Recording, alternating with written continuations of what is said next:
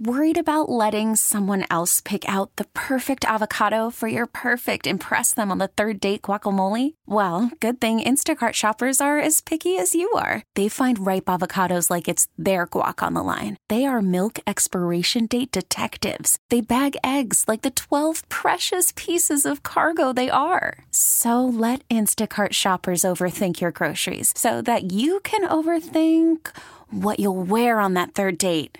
Download the Instacart app to get free delivery on your first 3 orders while supplies last. Minimum $10 per order. Additional terms apply. Spring is a time of renewal, so why not refresh your home with a little help from Blinds.com? We make getting custom window treatments a minor project with major impact. Choose from premium blinds, shades, and shutters. We even have options for your patio, too.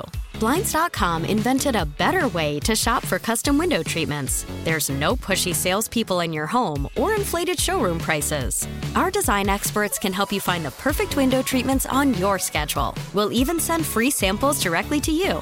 Plus, we can handle the measuring and installation for you. Unlimited window treatments installed for just one low cost. And with Blinds.com, you'll always get transparent pricing. No hidden fees. Our free shipping and 100% satisfaction guarantee can put the spring back into your step and into your home, too. Shop Blinds.com right now and save up to 45%. Up to 45% off for a limited time at Blinds.com. Blinds.com. Rules and restrictions may apply.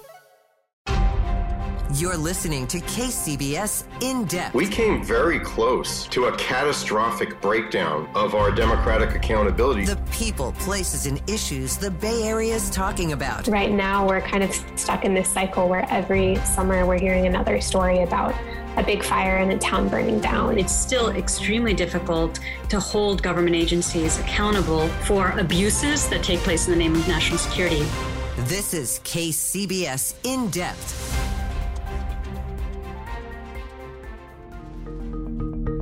The recall election is over, and Chesa Boudin has been roundly defeated, meaning that his term as San Francisco District Attorney will soon come to an end. But is the same true for the reform movement that he's helped lead? Welcome to KCBS In Depth, broadcasting throughout the Bay Area and streaming on the Odyssey app. I'm Keith Manconi. Boudin came into office at the beginning of 2020 amid a wave of progressive prosecutors, all running on promises of major reform. But over the past 2 years, as anger about San Francisco's crime problem has grown, many residents have soured on his leadership, and the anti-Boudin backlash culminated this past week in a successful recall vote. Of course, though, Boudin is just one leader in the much larger movement for criminal justice reform. So today in the program, we're going to consider where that movement as a whole could be headed next. We'll be hearing from 3 guests today on both sides of the recall question, and we'll be inviting them on one at a time. So, first up, to get the conversation started, welcoming on now UC Hastings law professor Hadar Aviram, who studies criminal justice and civil rights. Hadar, welcome to the program. Thank you. So over the past week, we have definitely been hearing a lot of hot takes that this loss for Boudin is a sign that there's a growing backlash against criminal justice reform as a whole, that perhaps this spells a major setback or maybe even the end for the reform movement that I think really has been picking up steam over the past few years. Professor Aviram, curious for your hot take, I guess. I know that on Tuesday you were actually an inspector at a polling station in Bayview, Hunters Point. So you saw this vote unfold firsthand. What do you think it says about this moment in criminal justice reform? So having the front row seat to this as a poll worker on Tuesday, I got to say that my hot take is perhaps not so hot. And what I think we're seeing here is not some kind of resounding referendum for or against progressive prosecution, but rather the result of a San Francisco specific situation of people who are tired and exhausted and are being asked to vote in the 3rd election this year with still some residual energy from the recall of the school board from just a couple of months ago. Yeah. Just to kind of give you a little nugget of what this was like on my end, a whooping grand total of people in my precinct that voted was 17 people, with 18 ballots coming in via mail. That's 36 people, 30, something like that, out of 650. Yeah. So this 5% of the voters. And from what I understand, the voting turnout all around the city was pretty much the same. So I think what we're seeing here is more the way that these repeated local elections that have this incredibly low turnout are very subjective and very subject to these twists from basically both sides of any issue where there's strong money, strong interest, small groups of people that are very invested in thinking about something, where most people don't even bother showing up, even if they do care about crime and criminal justice and their quality of life. And sticking with you, Professor Aviram, for 1 second, we'll expand on this more later in the conversation, but just to get our listeners situated on where you're coming from, do you view this loss for Chesa Boudin as a setback to the reform movement overall? Very far from it. Keep in mind that just a couple of years ago, people thought that this was the way to go. And in fact, many people still believe that the elimination of cash bail, for example, is a good step in the right direction, and that it's not fair to keep people in jail pre-trial when the only reason they're there is that they don't have money to buy their way out of that. That is something that still makes a lot of sense to a lot of people. I think that there are a lot of San Franciscans that are sort of stuck in between two very tone-deaf positions that are being made in the media. One of them is this idea that crime has reached unbearable proportions. This, by the way, is not factually true, is not borne by the numbers in San Francisco. And more importantly, that the only answer to this is to incarcerate, to treat juveniles as adults, and to do all the things that we've done for many decades and we know do not work. And on the other hand, people also don't find themselves with this ultra-progressive narrative that's very divorced from reality saying, la, la, la, there's no problem here, everything is fine, the streets are fine. People are not experiencing the streets are fine because they're walking around and they're seeing immense suffering and substance abuse and mental health episodes in the street. And I think that this election provided a lot of this anger and frustration and anguish, a convenient piñata to swing at. And that's basically what we saw. Yeah, so certainly a complicated picture that is emerging here. I want to welcome on now our next guest. That would be Nima Rahimi. He is a prominent supporter of the recall effort, also an executive board member of the California Democratic Party, and an attorney who has spent time working for the former San Francisco DA, George Gascon. So he's drawing both on the political perspective and the law and order perspective in this conversation. Welcome to the program, Nima Rahimi. Thank you, Keith. Thanks for having me. So to help our listeners understand where you're coming from, probably good to first point out that you are a supporter of criminal justice reform in general. In fact, you support many of the measures that Boudin himself has championed. We mentioned bail reform a little bit earlier, but we could also talk about efforts to reduce the jail population or his prosecution of police officers for alleged misconduct. You've made it clear that you support those reform goals, broadly speaking, and yet you've become a vocal critic of his and a vocal spokesperson for the recall. So help us square that circle. You like reform, you don't like Boudin. What about his leadership or about how he's pursued those reform efforts? What is it that you object to? Well, I'll start by agreeing with Professor Aviram. I do think this is a very local issue. I would not draw a conclusion from the San Francisco recall to the national movement. I mean, you can look across the Bay in Contra Costa, and you have Diana Becton, who just got resoundingly reelected as a progressive district attorney. I think this was a very focused issue. I think it was very centric to District Attorney Boudin's approach. I don't think District Attorney George Gascon would have been recalled during his tenure with the work that he was doing in San Francisco when I was working there. I can't speak to Los Angeles because I have not honestly paid any attention to what's been going down in LA. But for me, I drew a distinction between policy in theory and policy in implementation. I think Boudin took a rigid, inflexible approach to reform. I think voters felt that he was telling them that the ends justified the means. His leadership resulted in releasing repeat offenders without taking concern for the serious risks they posed to the public, and they went on to kill innocent people. He was proudly not letting he wasn't holding dealers accountable for selling fentanyl with impunity. And we've had over 1,300 deaths over the last couple years. And I firmly believe we're more than capable of delivering criminal justice reform that rejects centuries of systemic racism. But I also think we can be responsible stewards of our community.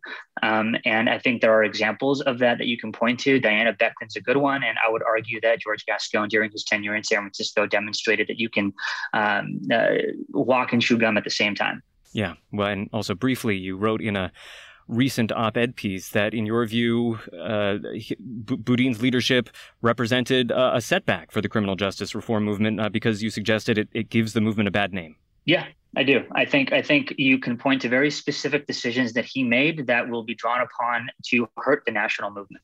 Yeah. All right. Well, we're going to welcome on our third and final guest right now. That would be Christine Soto DeBerry. She is the executive director of the Prosecutors Alliance of California. It's a group advocating for progressive reforms throughout the state. She's also formerly served as Chesa Boudin's chief of staff in the San Francisco DA's office. Christine Soto DeBerry, welcome to the program. Thank you for having me. So as we were hearing there a second ago in Nima's answer, there were a lot of other elections that took place on Tuesday night, and in many of them, progressive reformers did quite well. I mean, we could also point to the state level in the Attorney General's race, where Rob Bonta came out far in the lead. So what, in your view, did Tuesday night tell us about this movement of progressive prosecutors? I think what Tuesday taught us is that progressive prosecution and criminal justice reform are subject to the same winds of electoral politics that every other kind of elected office is. A lot of money matters. It works to spend a lot of money on an election for an issue or a candidate. And here we saw over $7 million spent on the pro-recall side, more than was spent on the previous mayor's election, a substantial amount of money. But I'm more than quadruple what's ever been spent on a DA's race. So a significant infusion of dollars that allowed the recall campaign to spread a message that all of the angst and anxiety that people have been experiencing for the past several years and the very hard time we've all been through and continue to grapple with was the responsibility of one person. Yeah. All right. Well, I'm going to reintroduce everybody real quick. For anybody who's just joining us, this is KCBS In Depth, your weekly deep dive into the events and trends shaping life in the Bay Area and beyond. I'm Keith Menconi. Today on the program, what's next for the criminal justice reform movement after Chesa Boudin's resounding loss in his recall election? We're getting the takes from Hadar Aviram. She is a law professor with UC Hastings. Also, Nima Rahimi, a prominent recall supporter and an executive board member of the California Democratic Party. And we just heard a second ago from Christine DeBerry, the executive director of the Prosecutors Alliance of California. And I suppose really the overarching question here that is most interesting to me is the question of, is there an inherent contradiction between these two causes that people care a lot about? Between, on the one hand, criminal justice reform and doing away with the many injustices that I think have been brought into light over the past many years, and the desire that people have to live in a safe city. Can we pursue both of these goals at the same time, or do criminal justice reform measures inherently force us to accept some level of greater crime? I'll put that question first to Hadar Aviram. What's your take there? I think this is pretty complicated. I think there are a lot of situations where there are trade-offs between public safety and civil rights, but I think that the trade-offs are not complete. And there are ways to make the streets more safe and pleasant and more free of suffering that don't involve the big criminal justice machine. The best example is actually happening just next door to my office. The Tenderloin, as many of our listeners probably know, the Tenderloin in San Francisco is where a third of all the crime in the city happens. And during the early months of the pandemic, it was very, very difficult to walk. There was an open air drug market with an enormous amount of violence. My students were afraid to come out of the dorms. And then the school and the city did something really interesting. Rather than leaning on a lot of effort from SFPD, which initially was done with these very inhuman street sweepings that were going on, they contracted with a nonprofit called Urban Alchemy. Now, Urban Alchemy has swept the streets, and their practitioners are resolving conflicts in the streets and helping people that are having mental health episodes and overdose episodes and things like that in a peaceful, non-confrontational, non-aggressive way. And the magic of Urban Alchemy is that their practitioners are formerly incarcerated people. So rather than treating the former incarceration as a barrier to employment, you're actually thinking, oh my gosh, these people were on these really harsh prison yards and they acquired amazing people skills that make them uniquely capable of unpacking and resolving these conflicts in one of the worst areas in the city. And they are really doing marvels. It's hard to explain, but the feeling of walking down the street, the added safety of somebody who can subtly, make a threat go away and sort of disarm a threat without being aggressive, without whipping out a taser or a gun is really palpable. Everybody who lives or works in the Tenderloin now feels better. And I think this is a classic example of public safety and civil rights and helping people walking hand in hand. Yeah. Yeah. So certainly an example where you can achieve both goals at the same time. Similar question to Christine Soto de Berry, again, the executive director of the Prosecutors Alliance of California. We were hearing earlier from Nima Rahimi suggesting that the prosecutorial approach of Chesa Boudin's office was more lenient on certain types of crimes in certain specific cases, and that this was allowing potentially dangerous people to roam free. And I think that there were a few specific cases that a lot of folks pointed to over the course of the campaign as examples of this. So a two-part question, I suppose. First, do you think that that's a fair characterization, that there was a more lenient approach to certain forms of prosecution, a greater reluctance to lock people up in certain cases? First question. And then second question, if that was going on, is that a necessary part of criminal justice reform? I mean, are we in a place where our laws are simply too punitive, and there are many examples where we do need to lessen the penalties, lessen the speed with which we're willing to lock people up? Yeah, great questions, Keith. I think the point here is that the approach we've had for the last 4 decades has not really generated the kinds of safety results we would expect. Right? We've been told that the response of jails and prisons is the thing that most keeps people safe. And the truth is that's really much more of a pause button in moments when we're unsure what else to do, but it's very rarely a complete solution to the problem. And the people that are engaged in reform, George Gascon, Chesa Boudin, Dinah Becton, are saying we can do better than failing almost 70% of the time. One would hope, right? And the journey that they are on is searching out the solutions, like Professor just mentioned, around finding better responses. No part of reform is saying, turn a blind eye, right? Violence is always wrong. It is never an acceptable response. It has to be intervened upon. The question is, what does that intervention look like that produces the greatest, most sustainable safety? And that is the journey that we are on in the reform movement, is to try and understand, how do we better solve these problems? Warehousing people is not an elegant solution. It's what we have evolved to from the 1600s, but I'd like to believe we're a profession like the medical profession or any other that endeavors to evolve and grow in its responses to the work it does. And that is incumbent upon leaders in this movement to be honest with the community, to say what we have been doing for 4 decades hasn't panned out the way we hoped. We did it earnestly. We did it with your best intentions in mind. We now have overwhelming data that it is not going to be the enduring solution we hoped it would be. Therefore, I, as a public safety official, am going to work with you and other leaders in this space to find better solutions. We have to do a bit of testing. We have to take a bit of risk to get to a better place. We hope we do that wisely and safely, referencing cases that have come up. Of course, we want to avoid tragedies at every turn. And many times we're able to do that. And sometimes, frankly, we're not, no matter what approach we take. We're dealing with human beings with free will that can make good or bad decisions independent of our wishes for them and our community.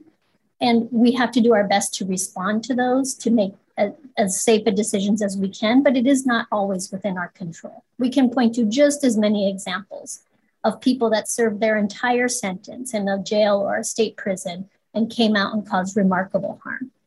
It happens everywhere. Well, I think that raises one of the central debates that we saw unfold over the course of this recall election, and I'm going to put that to Nima Rahimi now. You know, this question of, you can always point to an example where something bad has happened, And when you have a progressive prosecutor, it's easy to say, well, that's obviously the result of XYZ policy. And it's then easy to extrapolate, well, if crime's going up, it's probably the result of that policy as well. But, in practice, there's a lot of complicated factors that are driving crime in San Francisco and other cities, and it's hard to say exactly what policy is leading it. So what do you have to say to this notion that perhaps the individual case decisions that Chesa Boudin was making were not driving the sorts of increases in crime? And we should mention it wasn't across-the-board increases, but mostly in certain types, specifically homicides, wasn't necessarily driving those increases in a way that people might expect. That's a good question, Keith. And let me just start by what Christine said earlier about looking at the last 40 years of our approach to crime and how it did not work. I think it's important when we talk about criminal justice reform to differentiate between what the federal government was doing for the last 40 years, what other states like Texas that have taken harsh on crime approaches have been doing for the last 30, 40 years, versus in this instance, what San Francisco has been doing since the last 40 years. I think our most progressive policies started to get implemented in San Francisco in the 70s, and we've had progressive prosecutor after progressive prosecutor for the last 30 years. And so when we look at San Francisco and want to extrapolate between the movement nationally, I don't think that's a fair comparison. So I wanted to put that there for viewers to understand and at least appreciate. When it comes to Boudin's specific decisions, I'll go back to George Gascon's San Francisco tenure. When it came to fentanyl dealing, when it came to drug dealing, George Gascon prosecuted, I believe, 90 felony fentanyl dealing cases in 2018 alone. And Boudin had, I think, 3 at most or 0, according to the Standard's latest reporting. And that's a very clear demonstration of a difference in approach between 2 progressive prosecutors. And when you look at the success that a country like Portugal has taken by taking a progressive approach to criminal justice when it comes to drugs, they decriminalize the possession of drugs for personal use. They get the folks that are addicted help and treatment. They don't criminalize addiction, which we should not do either, but they do hold dealers accountable. And George Gascon did hold dealers accountable. Chesa Boudin made a very specific decision not to hold dealers accountable. And we saw over 1,300 deaths in our community of folks that did not need to die because of a specific policy decision that Chesa made. So that's a very clear-cut example. I could go through the Troy McAllister case. Again, George Gascon was pursuing Troy McAllister for 25 years to life after a robbery. And Chesa Boudin, in one of his first acts, released Troy McAllister for 5 years of time served. 5 or 6 times after that, in the next 9 months, Troy McAllister was picked up, arrested, and Chesa Boudin decided not to file any new charges. He deferred to parole, even though he knew the state parole system had said that they were not going to do anything about certain levels of crime unless they were extremely serious because of the state of what the pandemic was doing. And so he knew who Troy McAllister was because he made a decision when he came into office to let him go after time served. He had Troy McAllister come across his desk multiple times, time after time, and did nothing. And then 2 innocent people in our community died. This was a decision approach based off philosophy of reducing jails. And he took a very rigid approach, and he did not need to take a rigid approach. He could have taken a nuanced approach and centered his decision-making on the victims, on public safety, as opposed to the defendant. And so I don't want to waste a lot of time by going through multiple examples. I've got several more, but I want to really draw a contrast between a progressive prosecutor that we had for 8 years in George Gascon in San Francisco versus decisions that Boudin made after the fact, and one was recalled and the other wasn't.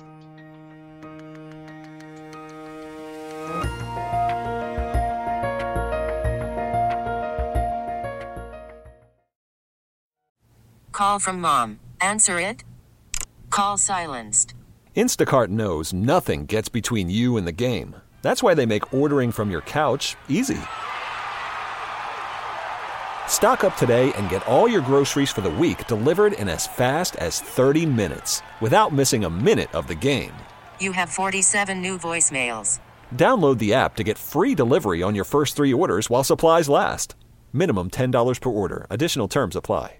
Selling a little or a lot?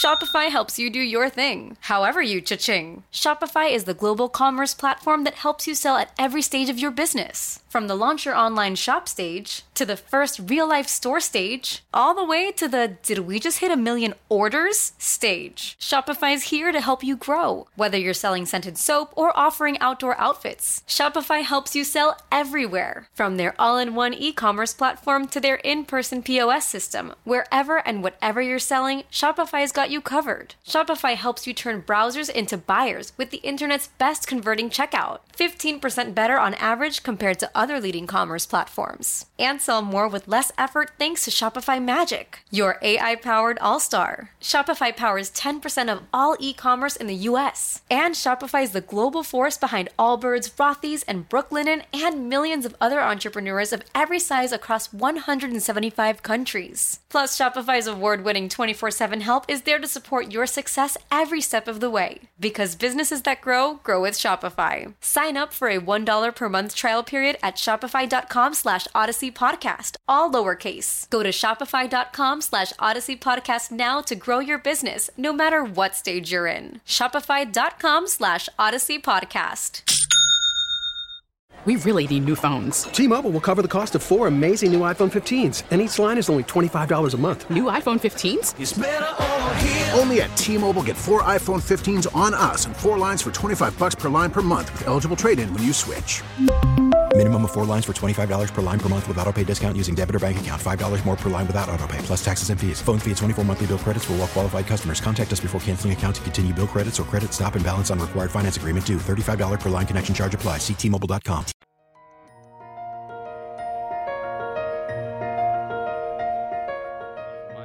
That this is KCBS In Depth. I'm Keith Menconi, and we are talking about the Boudin backlash and where this leaves the criminal justice reform movement going forward. We've been hearing so far from Haidar Aviram, a law professor with UC Hastings. Just heard a second ago from Nima Rahimi, a prominent recall supporter and executive board member of the California Democratic Party, and also hearing from Christine Soto DeBerry, the executive director of the Prosecutors Alliance of California. And I guess there was a lot there in that answer. Maybe to narrow it down a little bit, Christine, and talk about drug policy specifically. So Nima was suggesting that we don't want to prosecute drug possession. The war on drugs is a failure, but there is a role for the prosecution of dealers, and that prosecuting dealers translates directly into preventing some of the ill effects of drugs, drug use on the street, overdoses.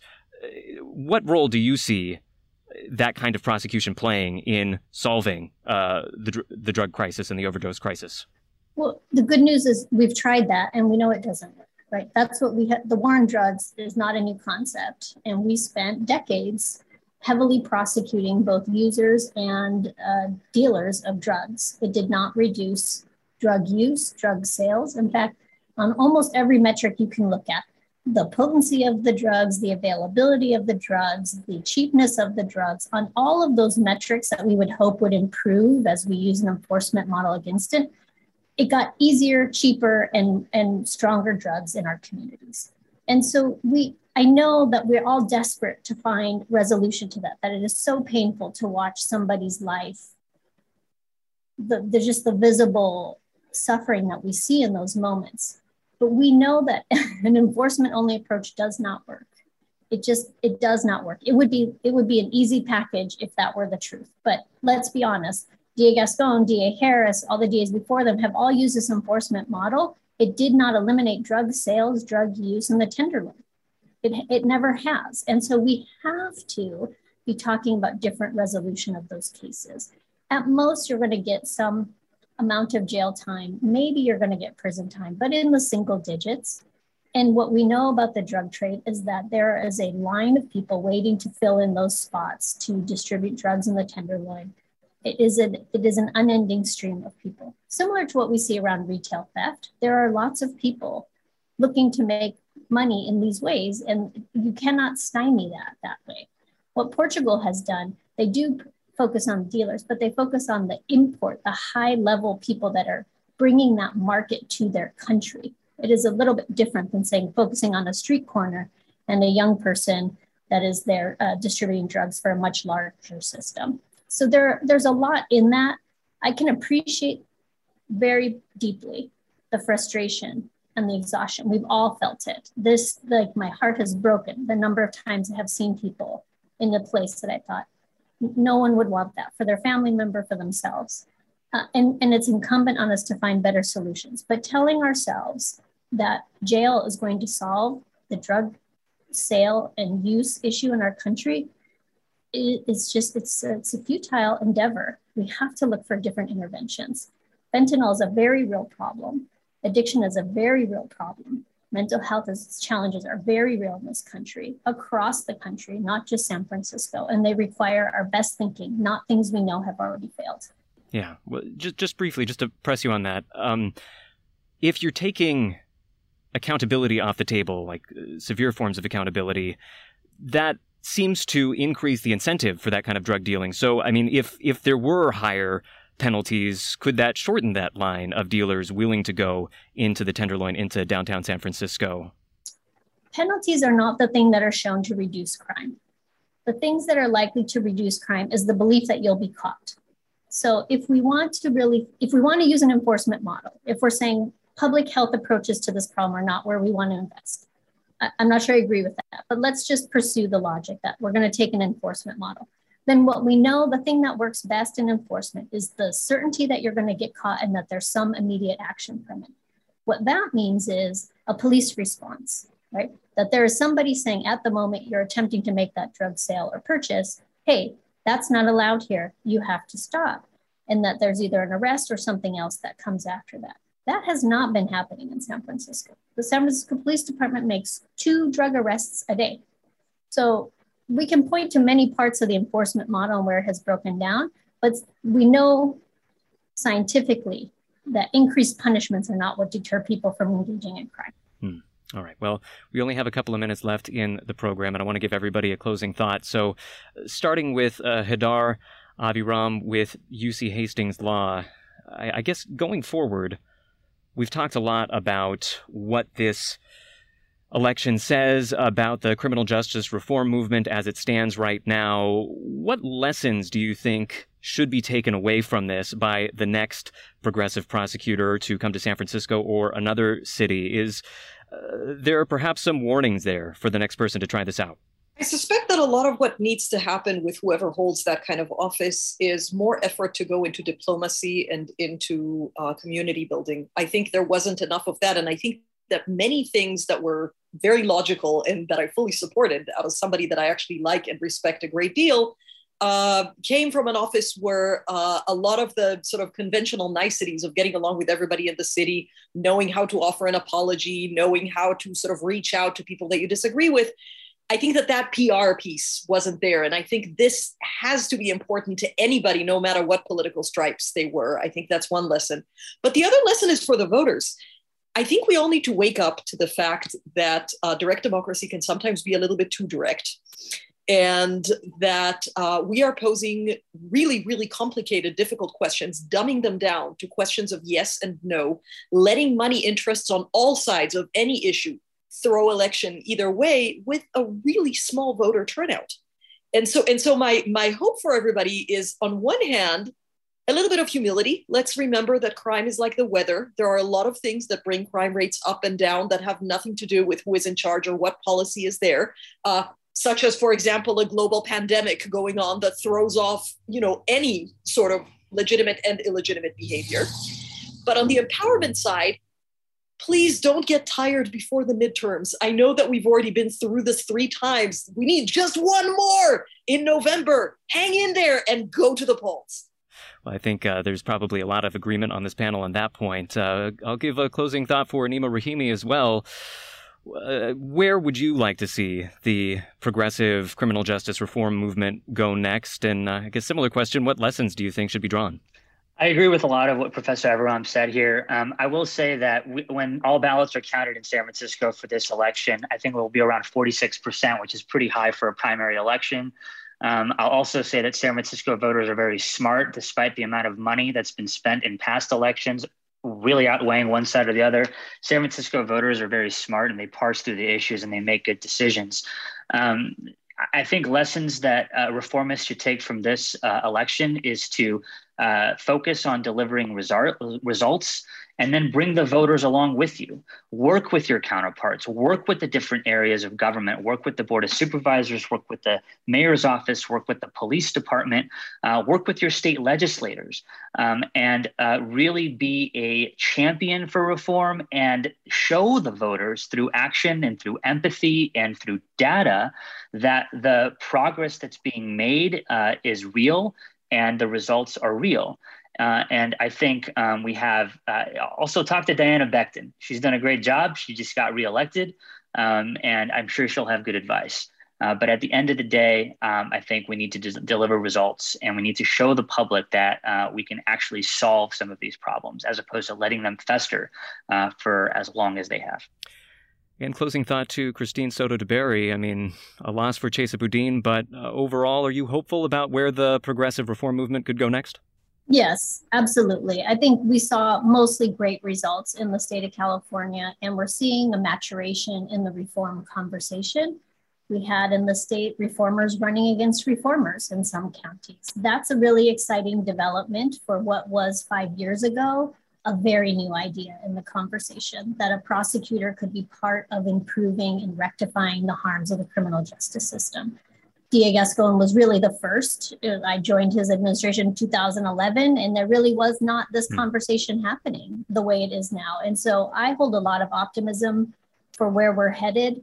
The good news is that San Francisco voters and California voters understand that we need better solutions to the problems. They continue to vote for those solutions. I expect they will continue to support the people and propositions that come before them in that regard.